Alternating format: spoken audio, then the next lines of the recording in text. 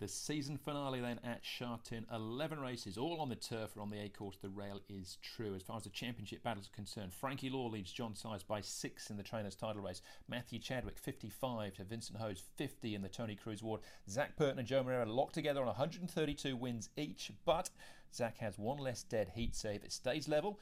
He'll win it on countback. Zach's got a full book of 11. Joe just the 10. The main event race number 8, Class 1, 1600 metres. Turin Red Sun desperately unlucky last time out in the Premier Play. Only beaten ahead. Zach Purton takes over from Matthew Poon. Bourbon smart winner last time out, won by 6 lengths. That was on a yielding track.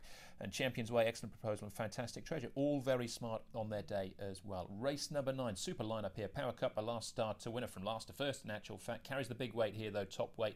Adios, Global Harmony, who's pagan when racing in Australia, and Lucky 8 all getting weight here. Lucky 8 comes up in class after a very smart win on debut. Final race of the season, will it all come down to this? Well, we're hard to look past Tuchel here, despite being beaten odds-on favourite last time out. That was on a yielding track, had an excuse. That's Zach Purton and John Size teaming up.